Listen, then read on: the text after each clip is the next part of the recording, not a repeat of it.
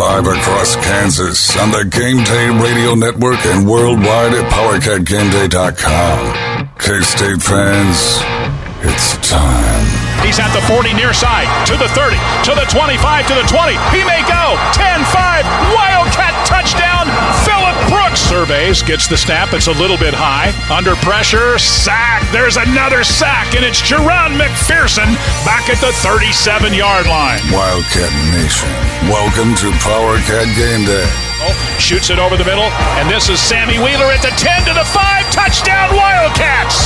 Sammy Wheeler is in there for the score, and K-State with 52 seconds to go in the first half. PowerCat Game Day is powered by Prairie Land Partners, your local John Deere dealer with 15 locations throughout Kansas, and Orthopedic and Sports Medicine Center. Get back in the game with the same doctors trusted by Kansas State, online at kansasortho.com. The biggest pregame show in the Big 12 starts now. Wildcat fans, this is PowerCat Game Day. After a long break, we are back with PowerCat Game Day one final time for the 2021 season, and it is in 2022 as tonight K-State takes on the LSU Tigers as a part of the Texas Bowl at NRG Stadium in Houston. Welcome into PowerCat Game Day. I am John Kurtz, joined by Derek Young and Colt Manbeck, as always. The Wildcats finished the regular season at a disappointing 7-5 after being 7-3 going into the final two games against Baylor and Texas. The game that particularly stings is the Texas game, in which the Wildcats very much should have won. It got offensive coordinator Courtney Messingham fired, and it probably is the reason that Adrian Martinez is now in as a transfer quarterback, because Will Howard struggled again at QB. So, guys, there is a lot to break down from that game against Texas.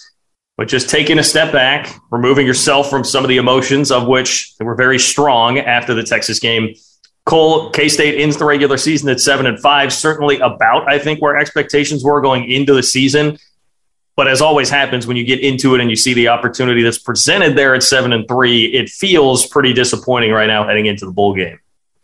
Yeah, kind of similar to 2019, John, and Chris Kleiman's first year, when Kansas State got off to the 6-2 start, had an opportunity to get to 9 or 10 wins, and then lost 3 of their last 5 games to end the season. And, you know, now Kansas State drops their last 2 games to end the regular season. You had a shot at 9 wins, which would have been a great year. You know, again, 7-5, like you said, is kind of where we expected this thing to end up. But when you have things flash in front of you with an opportunity to get to 8 or 9 regular season wins, that's certainly something you don't want to squander. And, you know, especially the Texas game, we clearly see how good Baylor is, finishing with their first 12-win season in school history and winning the Sugar Bowl against Ole Miss. But, you know, so there's nothing to be ashamed of with losing to the Bears. But the Texas game, that was brutal. And it's a good thing that we had 3 or 4 weeks here before we did this show to cool off a little bit, because that was about as angry and frustrated as I've been during a game in a long time. And just the way that K-State lost that game was inexplicable. Some of the things that they did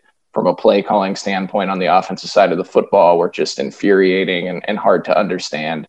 And so that game hurt, but now you do have an opportunity to bounce back and end the season on a positive. And I think that's important, because you lose this game, you're talking about finishing the year on a 3-game losing streak.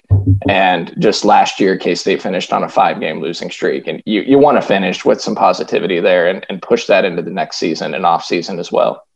Yeah, and hopefully it's not too much like 2019, because they lost the bowl game after that season to Navy in the Liberty Bowl. So hopefully they don't repeat that part of it. But I do agree, it is important to take wins into the off season sometimes, have a good taste in everyone's mouth, and not a bad one, because a bad one in this day and age is what can sometimes lead to, upset players, frustrated players.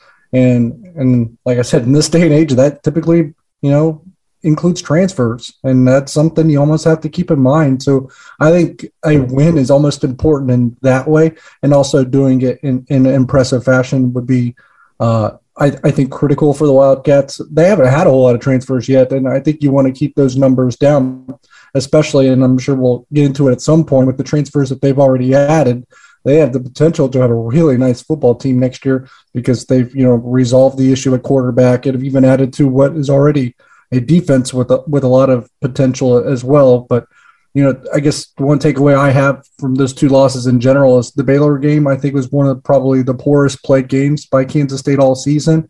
And in the Texas game, it was kind of the play calling, as Cole alluded to, and you just wonder what they were thinking, especially in short yardage situations, because that was Texas trying to every which way to lose that game, and Kansas State said, "Yep, no, thank you. We'll let you have this one."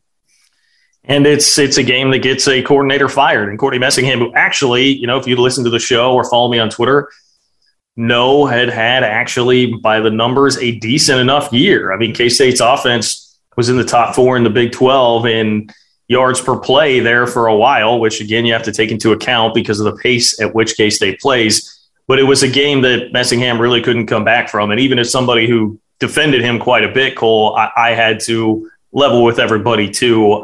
The short yardage calls that K-State ran into multiple times obviously left something to be desired. And you can't mess up that badly in a spot that means that much to people to finish with an 8-4 season, win at Texas, a very bad Texas team.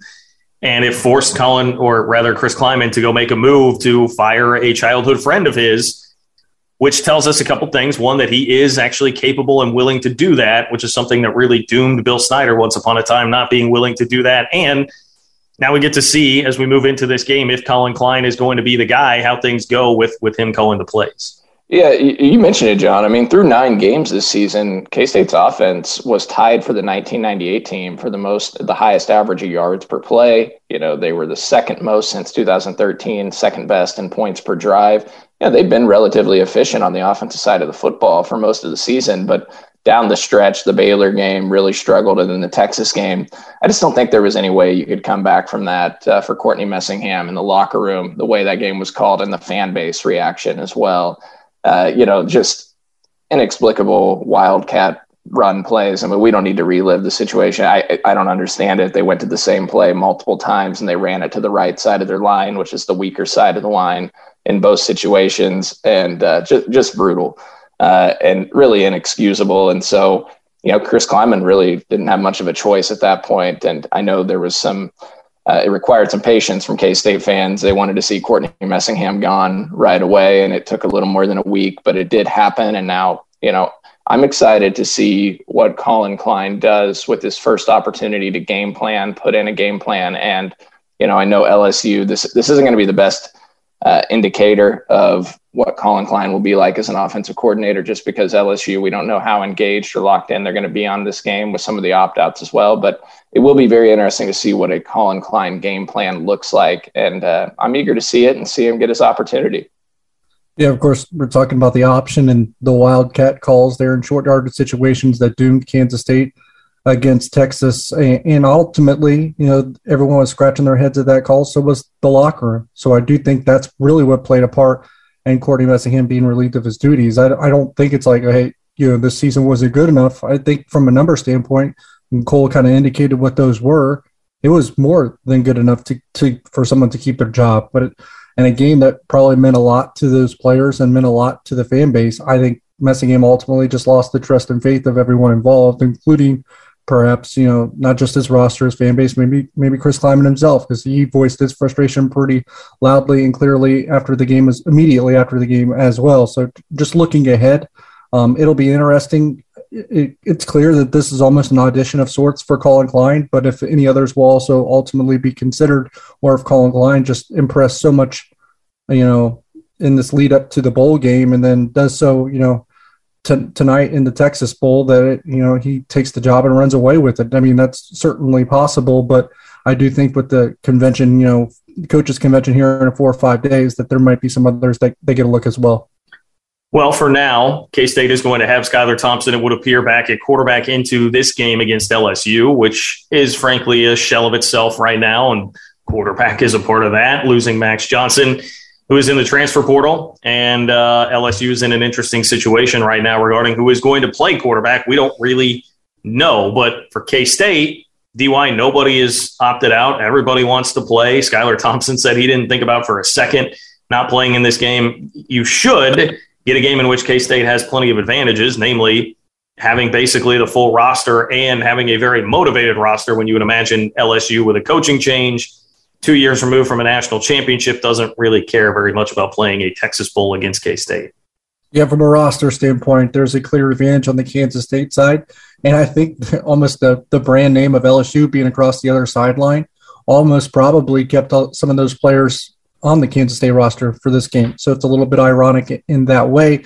And then we're also hearing, some good news for next year. Eli Huggins coming back. I believe that Ty Zentner is also going to come back, and that takes some of the sting away from special teams. And it sounds like, we'll probably have Malik Knowles for one more season at this point too. So despite the poor taste in their mouth that came from the Texas game and all the frustration that coincided with that in the aftermath, things really settled down quite nicely for Kansas State upon hearing that they're playing LSU in a Texas Bowl. Didn't lose as many players as I thought they would lose in this time period, and I think they could lose even fewer than expected after the bowl game as well. The roster is in a much better standpoint than what it felt like it was headed immediately after the game against Texas. And I would just add, I was frustrated with the January 4th kickoff date. It's a weird date. I've always had the belief the bowl should be played before, New Year's Day and earlier. But the one promise, the one highlight of it being January 4th, I watched games all day Saturday on New Year's Day, and the K-State LSU game was promoted on ESPN throughout the entirety of the day. And I think this is a great opportunity for K-State to have the spotlight on their program being the only game on Tuesday night. People will watch because people crave college football. They love it. And K-State now is the only bowl game, the next to last game of college football season tonight. So it's a great opportunity for K-State against the blue blood program. Hey, maybe a chance to kick off a little Deuce Vaughn Heisman campaign. He's been the one on all of the graphics that have popped up for the bowl game because no one knows who the hell is actually playing for LSU. So Deuce has become the de facto guy that is the face of this game. So if he can go out there and have a great game, there's a lot that can happen in terms of benefits for K-State from this. So very much looking forward to it. Table set. We'll be with you over the next about hour and a half as we get you ready for network pregame coverage between K-State and LSU today. Coming up next, we mentioned Skylar Thompson back, feeling healthy, looked good at practice, and the little practice video that was sent out from earlier in this week in Houston. You're going to hear from him coming up next. Plus, we'll talk about his replacement, Adrian Martinez, transferring to K-State from Nebraska to play quarterback. Will he be the turnover machine that he was in Lincoln? Can K-State correct that and turn him into the talented prospect he was coming out of high school? We'll talk about that coming up next here on Powercat Game Day. K-State fans, this is Powercat Game Day. Orthopedic and Sports Medicine Center offers innovative, cutting-edge physical therapy, from blood flow restriction rehabilitation, dry needling, DARI-A biochemical movement analysis, fall prevention, and return to sport. OSMC Physical Therapy has over 75 years of combined treatment experience and deliver a successful and positive outcome while making the rehabilitation process pleasant and enjoyable. At Orthopedic and Sports Medicine Physical Therapy, no referrals are needed to schedule your therapy appointment. For more information, visit us at kansasortho.com. Whether you're reimagining your backyard or transforming a few acres into a field of dreams, let Prairieland Partners show you how easy and affordable it is to own a John Deere. Go to prairielandpartners.com. Click on the PLP builder to build, price, and buy a compact utility tractor, mower, gator, or skid steer. Get started today at prairielandpartners.com. Delivering the right solution. Prairieland Partners.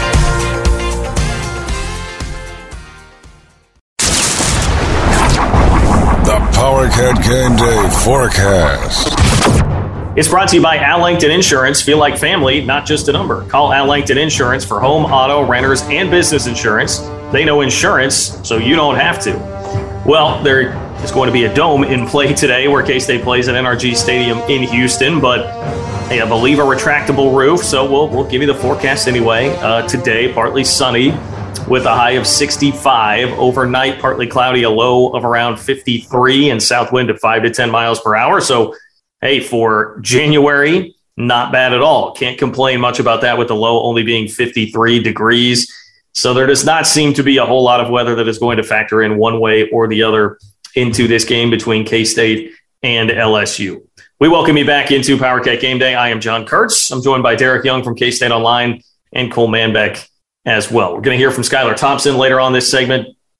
Wildcat signal caller back after another injury at the end of the year, but looks like he will be good and ready to go and seems very fired up and motivated to make his last memory in a K-State uniform a good one today against the Tigers. Now, Skylar Thompson's replacement is going to be a quarterback that does have some similarities to him in that feels like Adrian Martinez has been at Nebraska and in college football forever. And he is an experienced quarterback that K-State will plug and play in all likelihood next year. Desperately needing that after Will Howard continued to not develop the way that you wanted to see that this year. To be honest, DY, this one fell into K-State's lap a little bit because Adrian Martinez is dating a member of the K-State women's soccer team.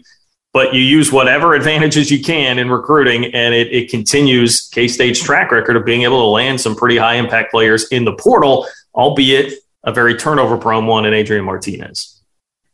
Yeah. You use whatever you can in recruiting, and you leverage it the best you can in order to get the win, and that's what they did for Adrian Martinez. The clear other competitor was Cal, but I believe, and I have been told that he had plenty of other offers on the table, including someone, a pretty well-connected source even revealed to me it was half the Big Ten had also reached out and wanted Adrian Martinez in tow as well. So just a great pickup for Kansas State.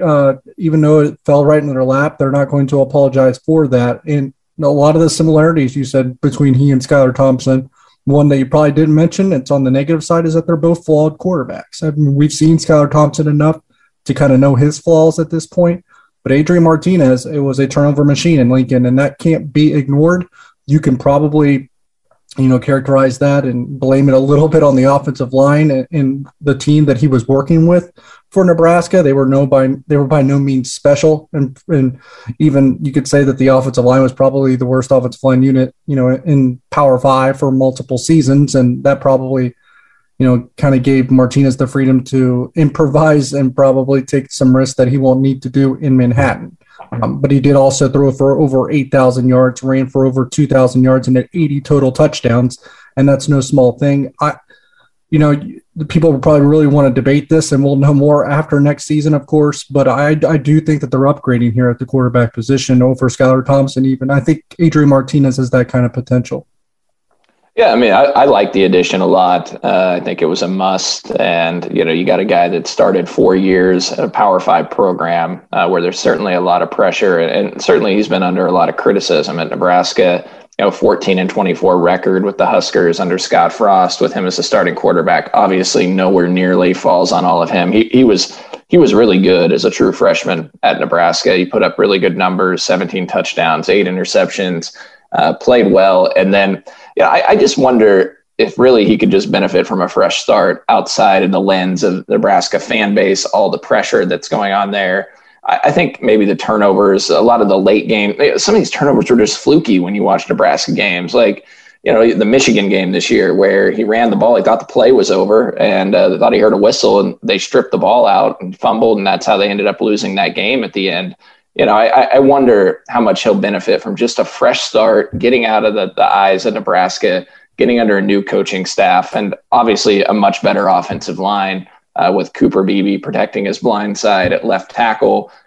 DY mentioned it, but Martinez was pressured on 44% of his dropbacks this last year, which is the highest among all Power 5 teams in college football. So I think a lot of those turnovers were also just how much pressure he was on trying to make plays. They were in a lot of close games, and, he was in situations where he had to make plays and probably felt the pressure to do so. So there's a lot of talent to work with there. Obviously, he's a top 100 recruit in the country, one of the top quarterback recruits, offers from all over the country, and can certainly run the ball very well. And him and Deuce Vaughn in the backfield together, assuming Martinez can get healthy from the labrum surgery he had, is going to be a very exciting pair to watch. Yeah, a couple of things, for fans that had reservations about this, just in terms of how he played at Nebraska, you guys have outlined a lot of that. Clearly, one, he's playing with a guy that has proven to be a head coach a little bit in over his head in Scott Frost. The offensive line has been terrible. There are a lot of reasons to think that he could come into a better infrastructure at K-State and perform much better. Beyond all of that, it's just that K-State needed a quarterback clearly in the transfer portal, clearly. And you weren't going to find somebody more talented than Adrian Martinez out there, in all likelihood. You have to go take a kid like this and take a chance on you being the program to be able to mold him more into what people thought he was going to be. You do not get 4-star quarterbacks in this program very often, and certainly not 4-star quarterbacks who lead Nebraska all time in passing yardage and all sorts of statistics that Adrian Martinez is in the Nebraska record book. So to assuage some of those fears, I think you have to feel pretty good about what K-State did there. And I would add, with the knowledge now that we know Eli Huggins is coming back, huge for the defensive line, with the knowledge that K-State landed Brandon Jennings this past week at linebacker, who was arguably the best linebacker recruit in the transfer portal. Just amazing that K-State was able to beat out the competition they did to get him. You have Khalid Duke coming back from injury. Obviously, there's Deuce Vaughn and Felix Anudike. I mean, DY, I guess my question to you would be, are there enough pieces in place for a legitimate run to Arlington to try and make the Big 12 championship game? I think so, because I think Adrian Martinez is that kind of talent at the quarterback position where he's a little bit of a difference maker, and having him and Deuce Vaughn is pretty lethal when you think about a possible rushing attack there. You'd like to upgrade the receiver position a little bit. We'll see if they're able to do that. But all in all, Adrian Martinez makes you feel good enough about the offense, because the defense, I mean, this will be, on paper, Chris Kleiman's best defense since he's been in Manhattan. And I don't think that's up for debate. But you could probably even go back further than that on paper, what this defense might be historically. Because, I mean, realistically, how many NFL guys are we possibly talking about at this point? Because I think Khalid Duke could be an NFL guy. Obviously, both the linebackers, Jennings and Green. I didn't think we'd see, a transfer portal addition with the same kind of impact that Adrian Martinez, but Jennings might be even greater than that. I think both corners have NFL potential with Julius Brents and Eko Boydo, and we haven't even talked about Felix Anudike-Uzomah yet at defensive end. So there is a lot of, future pros, I think, on next year's defense to make you very excited about what they're going to be able to do. The Big 12 is not getting any easier next year. And in fact, it'll be a pretty difficult conference, I think, with a lot of potential. Iowa State will be down, but there's some others that'll be up, including Texas. And even though Oklahoma could take a step back, we'll see what happens in Norman. But I think the pieces are there for people to at least dream about a potential 10-win or more season. But I do think that they still need to probably address another defensive tackle, a safety or two, and maybe a receiver. There are some huge building blocks, and I think quietly K-State is entering that territory where you can start to think about it. But yes, I'm with you guys. Some other things are going to need to happen and fall in place as well for that to be legitimately possible. All right, well, our player and coach interviews are brought to you by Manhattan Regional Airport. Fly safe, fly local, fly MHK. Book your flight today at flymhk.com. We've got Skylar Thompson coming up right now. You've heard him many a time in this section of the show with player interviews before, but this will be the last time with Skylar Thompson on his way out of Manhattan and ready now to play after suffering another injury at the end of last season. I'm sure he is rearing to go today against LSU. Skylar, what does this bowl game mean to you? Probably going into probably the most meaningful game of my career. No, not probably, it is. It's been a good year. It's been a successful year for us. And just my entire career here coming to an end in a very, very good atmosphere, very good game versus a very good opponent. I'm very excited for the opportunity. I feel the healthiest I've felt in a very long time, having some time off here. And I just feel mentally in a good spot. Just knowing, I've given it everything, every ounce of myself to this program and this university, and I'm just trying to focus on the little things and enjoy the little moments in this process, because I know it's coming to an end. But I'm saying that, I came down here to win. We came down here to win, and that's our main focus. And all the extra stuff, all the rest of it will take care of itself once the game is over and that time comes. I assume you never thought about skipping the game? No, absolutely not. That never crossed my mind in a million years. Never would have. So. How would you grade the team's preparation overall for the A+. bowl? Guys are locked in. This is the most energy and focused prep that I've been a part of in a bowl game. And guys are having fun. The guys are enjoying the process, and I think we've really understood this year how important the preparation is, and you win games you win games back in December 14th in bowl prep during finals week. Like those, we understood like those days were very important. And each day you just got to stack and continue to get better, improve, put weeks and weeks together for this prep because it's been a long one. And just it kind of gets doing a lot of the same stuff. I mean, the prepping for one team for 5 weeks compared to normally in a week during the season, so things can get kind of redundant, repetitive, and can kind of cause you to kind of take your foot off the gas there, and there's times where, we had to focus on keeping our foot on the gas and to focus on the little details of things throughout the process. What has Colin Klein been like as an offensive coordinator? He's been amazing. Obviously for me, I feel like just hit the ground running with me just because I spent so much time with him for 5 years, and I've always felt like him and I are just always on the same page. I know what he's thinking before he's thinking it, and he knows what I'm thinking before I think it, and that's just goes with how much time we spent together. And I'm very excited to go play for him. He's a guy that is easy to follow, and our whole team is fed off of his energy. He's not a big hoorah guy.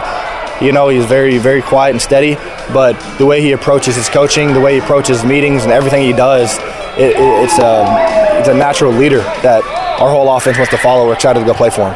Skylar, as a follow-up to that, I mean, I know it's part of the business, part of the game, but how tough was it for you when you found out, like, Mess had been let go? I'll tell you what, I was hurt. I was very hurt.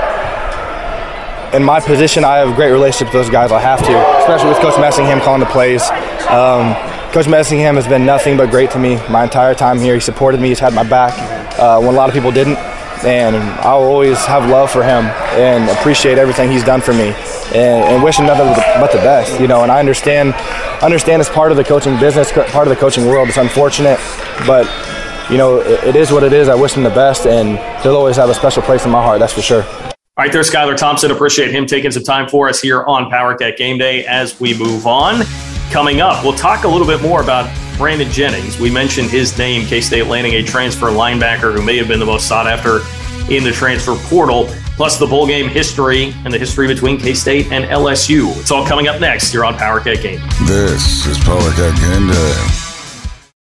Kansas, performing the 7 million selling album Point of No Return in its entirety for the very first time. Kansas, May 18th, Kansas State University McCain Auditorium, America's legendary progressive rock band, Kansas. A special musical event including deep cuts, fan favorites, and hits that made rock classic. Tickets on sale now at the box office or online at mccain.k-state.edu. Sponsored by Ascension Via Christi. Vanderbilt's has always been known for our selection of boots and jeans, and now you can add Hey Dudes and scrubs to that list. We carry Hey Dudes for kids, Hey Dudes for ladies, and Hey Dudes for men. We've got quite a selection now and have hundreds more due in soon. And ladies, we've got scrubs in stock. Come and check out our selection today. Vanderbilt's is conveniently located in downtown Wamego. Work boots center, Vanderbilt. Powercat Game Day continues. K-State and LSU playing in the Texas Bowl tonight at NRG Stadium in Houston. Late kickoff, 8 o'clock for the kick between the Wildcats and the Tigers. And as we look at the series history here, it is the second all-time meeting between these two teams. K-State lost 21-0 back in 1980, which should surprise nobody. I can tell you that K-State actually won 4 games that year, one of those by forfeit, thank you to Kansas. But, hey, for K-State in the 80s, that's actually not a horrible season. And hanging within 21 of LSU may not have been that horrible at that point in time. So you're welcome for a little history lesson there. John Kurtz back with Cole Manbeck and Derek Young from K-State Online. I don't know, Cole, that kind of surprised me that this is only the second all-time meeting between K-State and LSU. I would have figured this would be exactly the type of program that like LSU in the 70s and 80s would have feasted on, just getting in there for a bye game, schedule up the automatic W. Yeah. You would have thought that LSU would have been trying to get K-State a lot in the 80s on their schedule when K-State was not winning football games, but that was not the case. So yeah, that is surprising that these two blue blood programs haven't matched up more. I want to know more about that forfeit. Yeah, well, I know that KU and K-State both got each other on probation at one point there, I believe in the 80s. It was like Pepper Rogers and Vince Gibson hated each other. Anyway, someone will correct me on that. But Yeah, there was a lot of that going around. I wasn't aware of that either. I mean, you're giving me a history lesson right now. I thought I knew all things K-State, but I did not know that. Yeah, it was definitely Pepper Rogers that helped get K-State on probation at one point in time, the Kansas coach. And then I just can't remember if at K-State it was Vince Gibson or if it was a different coach. But someone I'm sure, email me, john@powercatgameday.com. Someone I'm sure will give me the answer to that. Okay. It is the 8th bowl game in K-State history in the state of Texas, which now breaks the tie with Arizona. And the fact that you have both of those states with basically every single bowl game K-State has played in seemingly brings me to this point. The Big 12 needs some new bowl tie-ins. And that's nothing against the Texas Bowl. I went in 2016 as a media member and was treated fine. I have no real complaints about that at all. Actually, I treated pretty well in terms of what they gave the media. But before that, going in 2006, also had a decent experience there, even though K-State lost the game. It's nothing against these bowl games personally, but I don't know, DY. I was really hoping for Orlando, being that it's about the only new destination K-State has possible in the Big 12 bowl pecking order. No, I still wanted the Texas Bowl over the Cheez-It Bowl, and I've kind of mentioned that just because of the cost that would be incurred from a trip to Orlando around the holidays. That wasn't going to be kind to my wallet. But in general, I think you are right about the bowl tie-ins. And I don't know if I would remove the one in Houston just because that makes sense in a lot of ways for the Big 12. But like the Liberty Bowl, I would, maybe sub it out. Can you flip that with the Music City Bowl if you want to keep it in the same general area and have a bowl game in Nashville? The one in Arizona, I don't even know what that bowl is called anymore. Is it still the Cactus Bowl?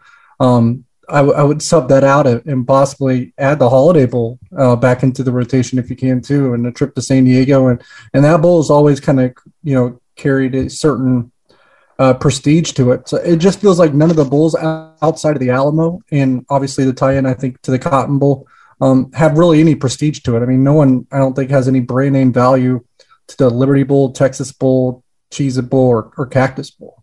You guys think back to what the Big 12 used to have when it came to bowl tie-ins, right? John, when you and I were growing up in the K-State era of dominance, I mean, the Cotton Bowl, you had the Cotton Bowl and then the Holiday Bowl, and then the Alamo Bowl was that third best bowl out of your non-alliance bowls. And now the Alamo Bowl is the best bowl. And so that, obviously K-State couldn't do anything about the Cotton Bowl. That became one of the New Year's Six, or the Big 12, it became one of the New Year's Six bowls. So nothing they could do about that. Losing the Holiday Bowl hurt. And now, you're just the Liberty Bowl, the Guaranteed Rate Bowl that you talked about, DUI and Phoenix. I mean, I think it's time for some fresh blood. You mentioned the Music City Bowl. I would love for the Music City Bowl to come into the rotation, trip to Nashville. K-State fans, Big 12 fans would flood Nashville. And I know they just had a record crowd with Tennessee and Purdue, so I don't know how eager they are to change up the rotation. Every New Year's Day, it's the same thing over and over again. You watch a poor Big Ten offensive team play in the Outback Bowl and the Citrus Bowl against these SEC teams. Would love to get either the Gator Bowl, the Citrus Bowl, or the Outback Bowl in the rotation, but I don't know if they're ever going to shift away from the programs they have. The Las Vegas Bowl was up for bid recently, and the Big 12 did not get it. I mean, there are opportunities out there that are exciting locations, and these bowls should want that too, right? I mean, they need some new blood every now and then. Fans get tired of going to the same places, and so it's disappointing that has not changed up the rotation at all, really. But hopefully that happens in the near future. K-State had a blast beating an SEC team the last time they were here in the Texas Bowl back in 2016. Myles Garrett and Texas A&M were shut down by K-State. The Wildcats won and produced a 9-win season.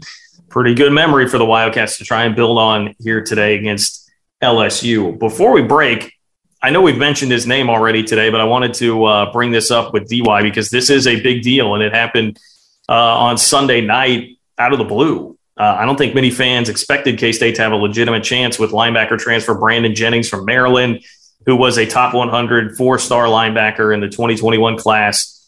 At one point was committed to Michigan, winds up going to Maryland. He was a midseason freshman All-American by ESPN this past year, and decided to transfer, and K-State got him over a host of other schools. one of the bigger recruiting wins that I can remember for K-State in a while. DY, is this fair to say? I realize this is transfer portal versus high school, but in terms of perception, the best land for K-State since Jake Rubley? Yeah, I think that's correct. I mean, look at the schools that they won out for in this battle.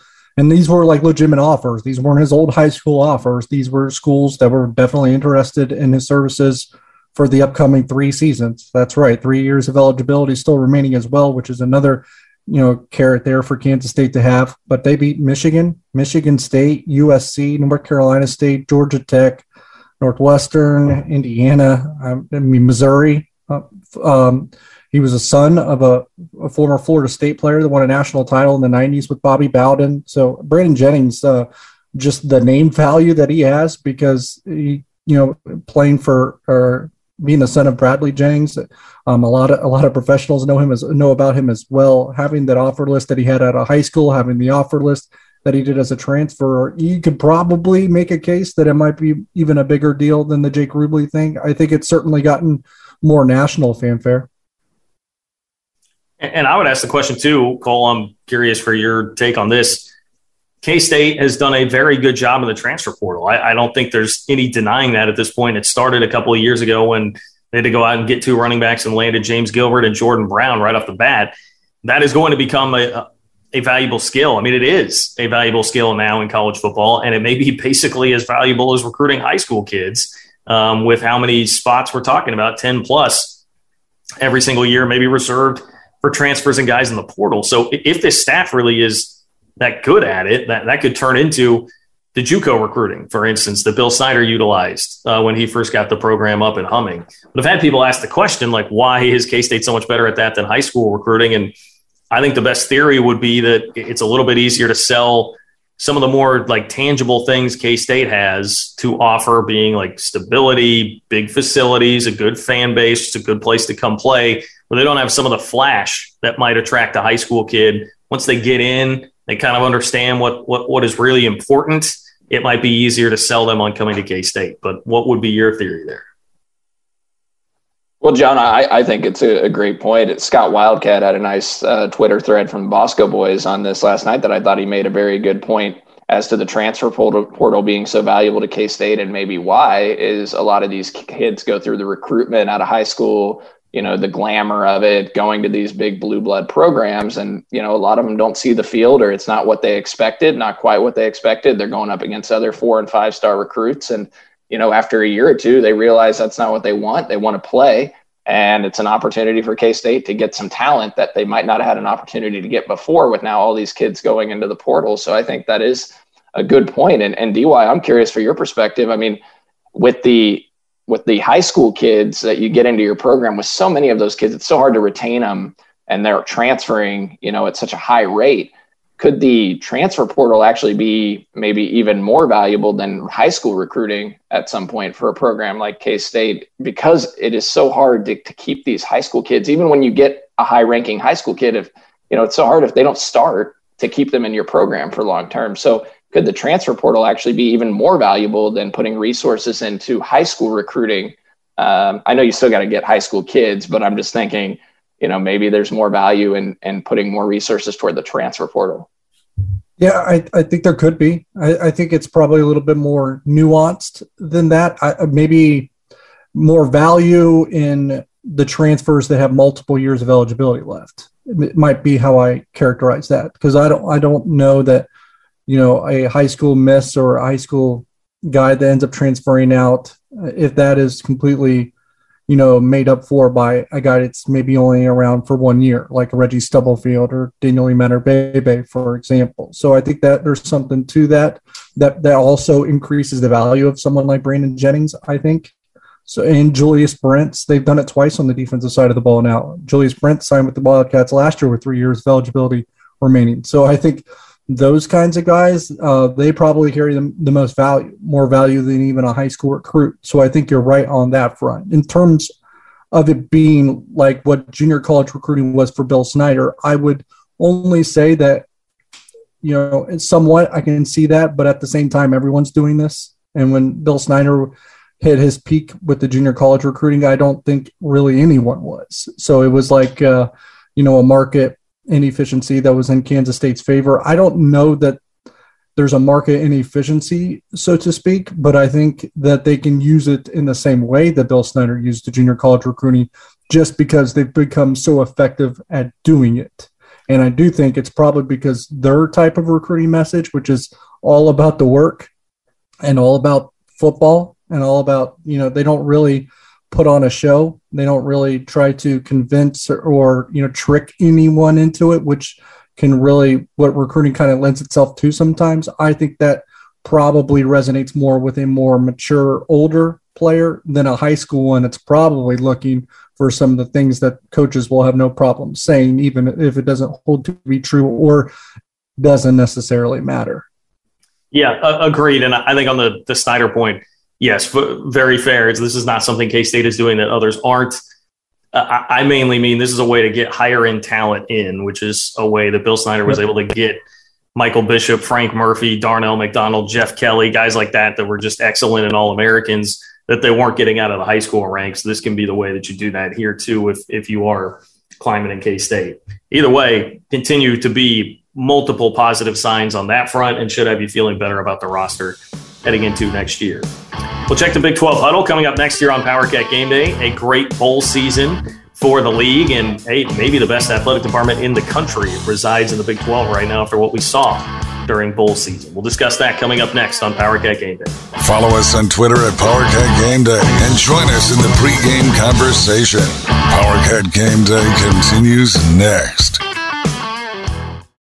Whether you're reimagining your backyard or transforming a few acres into a field of dreams, let Prairieland Partners show you how easy and affordable it is to own a John Deere. Go to prairielandpartners.com. Click on the PLP builder to build, price, and buy a compact utility tractor, mower, gator, or skid steer. Get started today at prairielandpartners.com. Delivering the right solution. Prairieland Partners. Everybody is different. Some get injured and others wear down. At Orthopedic and Sports Medicine Center, your unique condition is at the center of what we do. Locally owned, OSMC is all-inclusive, featuring state-of-the-art equipment and treatment from diagnosis through surgery, physical therapy, and a return to activity to get you back to an active and pain-free life. Orthopedic and Sports Medicine Center, the same doctors trusted by Kansas State University. The greatest comebacks begin here. More information at kansasortho.com. The Big 12 Huddle. Powercat Game Day's experts around the Big 12 Conference. The Big 12 Huddle is brought to you by Vanderbilt's, your work boot center, locally owned with 9 locations across Kansas, online at vanderbilts.com.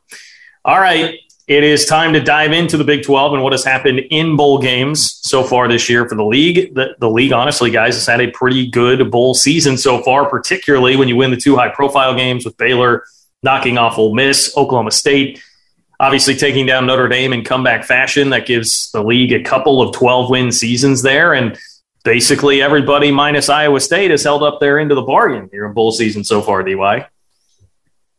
Yeah, and you got to like the state of Oklahoma has probably benefited the most with Oklahoma just, blowing out Oregon in the Alamo Bowl. Oklahoma State, impressive in the comeback win over Notre Dame. And then then obviously Texas Tech gets their payback on Mike Leach. Baylor pretty much dominated Ole Miss, even if Matt Corral didn't play at all. So I think the only loss at this point is at just Iowa State, I believe.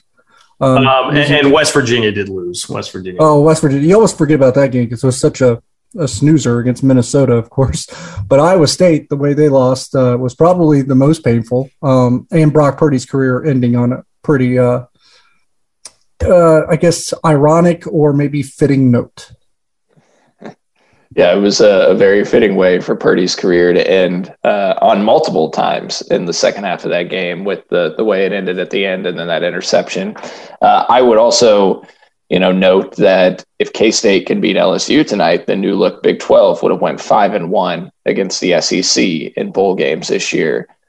Cincinnati being the only loss to Alabama, which is playing in the national championship, but UCF beat Florida, Houston beat Auburn, And then Texas Tech dominated Mississippi State. And guys, I don't know about you, but that was perhaps the most surprising outcome of it out of any of the Big 12 bowl games Mississippi State was favored by 10 plus in that game, and Tech just dominated them with an interim coach.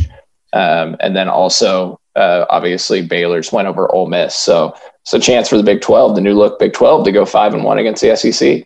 Yeah, and I know we'll probably want to talk about Baylor and just their athletic department right now with the way their football and basketball program are going. But in terms of just the trajectory, the program that is a little worrisome to me right now, it's kind of just seems like they're soaring and making all the right hires and all the right recruit, developments, getting transfers left and right, as well as Texas Tech. I think that's got to be something of a little concern that you keep your eye on if you're Kansas State.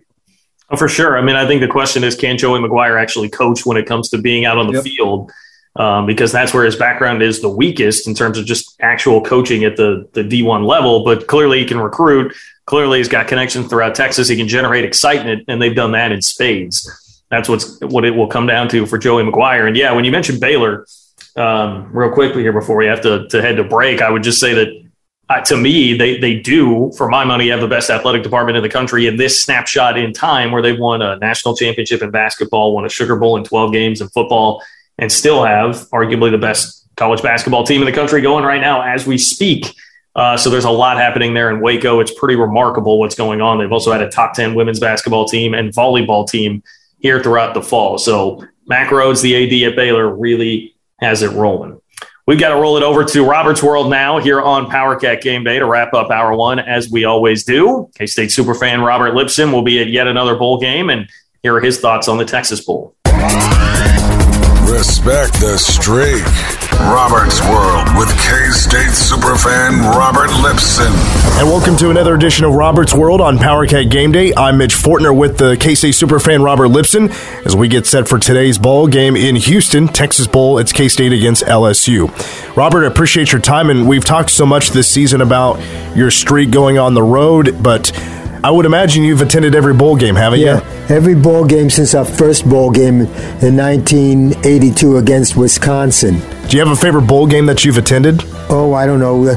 Probably against the Wyoming Cowboys in 1993. That was special. And then there were others. I'd have to look them up and see. All right, well, we're in Houston, Texas. Are you a big fan of Texas? Are you a big fan of Houston? Oh, it's all right. It's just another road game, another destination I go to for a game. Well, this is a big one for K-State. They have an opportunity to beat a team out of the SEC, and the LSU Tigers are 6-6. K-State comes into this game 7-5. How do you feel about K-State's chances tonight? Well, first of all, the last time we played L State was at Tiger Stadium in 1980, and I made the trip there. So this is the second time that we're playing L State that I can recall, okay? I don't know much about L State, what the situation is. You probably know, you'll hash it out on Powercat Game Day. I don't know anything about them. I know if Skyler plays, we have a good chance, but Skyler must stay healthy. All right, Robert, what is your plan for tailgating when it comes to bowl games? I'll visit the L State tailgates, as many as I can, and ask them if they were at the 1980 game when I was there. And then I'll visit the K-State tailgates maybe about 80 minutes before kickoff. Okay? And that's basically my plan. When I did my research, I found out that LSU has the second best tailgating in the country. Are you a fan of Cajun food? Well, I'm anxious to visit their tailgates. I look forward. I always love to visit the other side and get acquainted with them. All right, Robert, I appreciate your time and enjoy the bowl game today. Okay, thanks for the vine. You have a wonderful decade, and I'd like to win this cat fight. Over and out. Robert's World. I'd appreciate Robert and his time as we wrap up Hour 1 of Powercat Game Day. Coming up in Hour 2, you'll hear from Colin Klein, and we get to the top 3 storylines of the week next. This is Powercat Game Day. The game is just the beginning. Get post-game video highlights and exclusive analysis online at PowerCatGameDay.com. When it's time to get back on board, you need to feel safe and secure. From check-in to baggage claim, you'll find more sanitation stations, social distancing, and other flyer-friendly measures to make your next travel experience your best one yet. All with the same shorter lines and closer to home convenience. Fly local, fly safe, fly MHK. Book your travel today at flymhk.com.